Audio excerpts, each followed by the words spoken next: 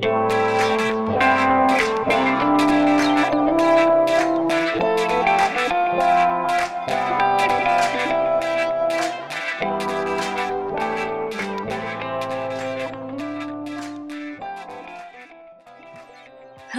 everyone and welcome back to the Slugcast. This is Sharon speaking, and similar to all of you, I've been trying to get onto that back to school grind. I hope the start of everyone's quarter has been pretty good and that carries through the whole year. I am officially experiencing living in Santa Cruz and taking in-person college classes for the first time. Now, for those of you who are like me and experiencing Santa Cruz for the first time, the Slugcast is here to help you. Obviously, the whole point of these podcasts are for you, the students of UCSC, and showing you all the resources UCSC has to help you in your education and your overall UCSC career. So, the Slugcast is actually a creation of UCSC's Division of Student Affairs and Success, and that is exactly what this podcast is on. Yes, the not-so-elusive Division of Student Affairs and Success, a division that students rarely realize that they most likely have interacted with multiple times during their time here at UCSC. You may not realize how many departments the Division of Student Affairs and Success actually includes, but we'll get into more detail on that later. We should start by breaking down what the Division of Student Affairs and Success is and what their goals are. The main goal of the division is to promote student success in studies, work, and life, as well as supporting staff during professional growth and development. This often means looking at ways to support students as well as to remove social and educational barriers that are limiting student success. The Division of Student Affairs and Success works to embrace diversity, well-being, inclusion, and health because they see these as critical factors to our own success as a team. Our mission statement is as follows. With a commitment to promoting equity, inclusion, and a sense of well-being for all of our students, our mission is to support the development of the whole student using research-based, innovative best practices that enable UC Santa Cruz students to thrive academically, professionally, and personally. They work with these three guiding principles, which are educational equity, which is pretty self-explanatory. It's that students deserve to succeed no matter the background, race, sexual orientation, etc. that they hold.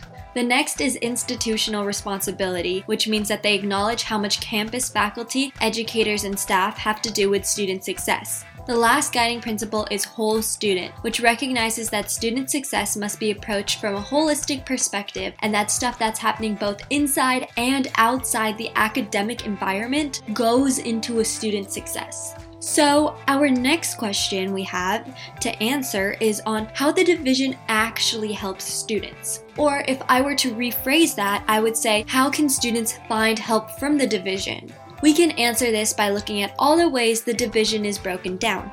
Different organizations, initiatives, and support systems are all created under DSAS in order to help students. The division often needs to readjust or come up with new solutions as they find new problems that are affecting student success. For example, one of the latest biggest problems has obviously been COVID-19 and switching to online schooling.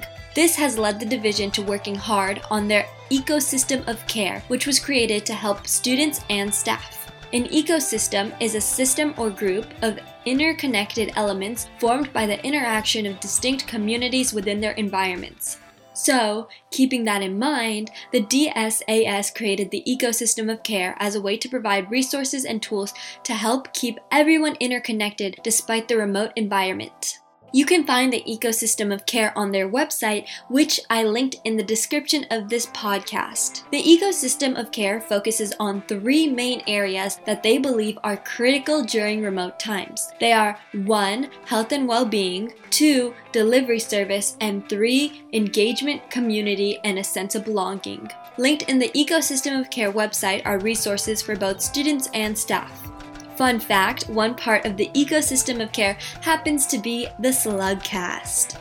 Now, besides the ecosystem of care, as I mentioned earlier, the DSAS is filled with different organizations, initiatives, and support systems. Now, I won't go into great detail on every single part of the division because many of these organizations and initiatives already have Slugcast episodes pertaining to them, and the rest of them deserve to have Slugcast episodes on them, so I guess keep an eye out for those in the future. All of the organizations are broken down into different categories. There are categories like health and wellness. The organizations in this category includes like CARE, which is quite well known, but for those of you who need a refresher, it stands for Campus Advocacy, Resource and Education. This is an organization revolving around dating violence and sexual assault. There's also the Student Health Center. There's SHOP, which is Student Health Outreach Programs, the COVE, which is for recovery and addiction support, and CAPS, which is counseling and psychological services. It's part of the DSAS's job to connect students to all the resources on campus. So on their website, you can press on academic support, which has resources for both graduate and undergraduate students. There's a subsection on colleges, as well as on evaluations and research. Here you will find a directory of all 10 colleges and much more. A very important subsection is on Resource Center and Initiatives. Now here we have made Slugcast episodes on many of the resource centers. I feel like I could not properly convey the importance of all these resource centers by just listing them off, so I will instead try to explain the importance to you. These centers and initiatives are made to particularly make space for groups of people who have been historically underrepresented in college systems. This includes, but of course is not limited to, APERX, the Women's Center, the Cantu Queer Center, AARC, L, Centro, STARS, and so many more.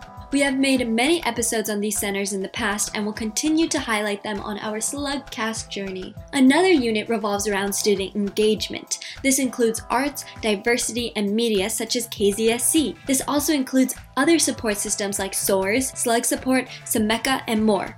Remember, I'm not just listing out every single organization that falls under DSAS, so I highly recommend you check out their webpage to learn more. Once again, it's linked in the description of this podcast. You can find all of these organizations and initiatives as soon as you open up the webpage. Just scroll down and you'll see them, and you can press on them to get their respective web pages to learn more about each of them individually. Lastly, there are resources for specific student communities such as STEM scholars and students as parents. Remember, all of these organizations and initiatives are designed to help you.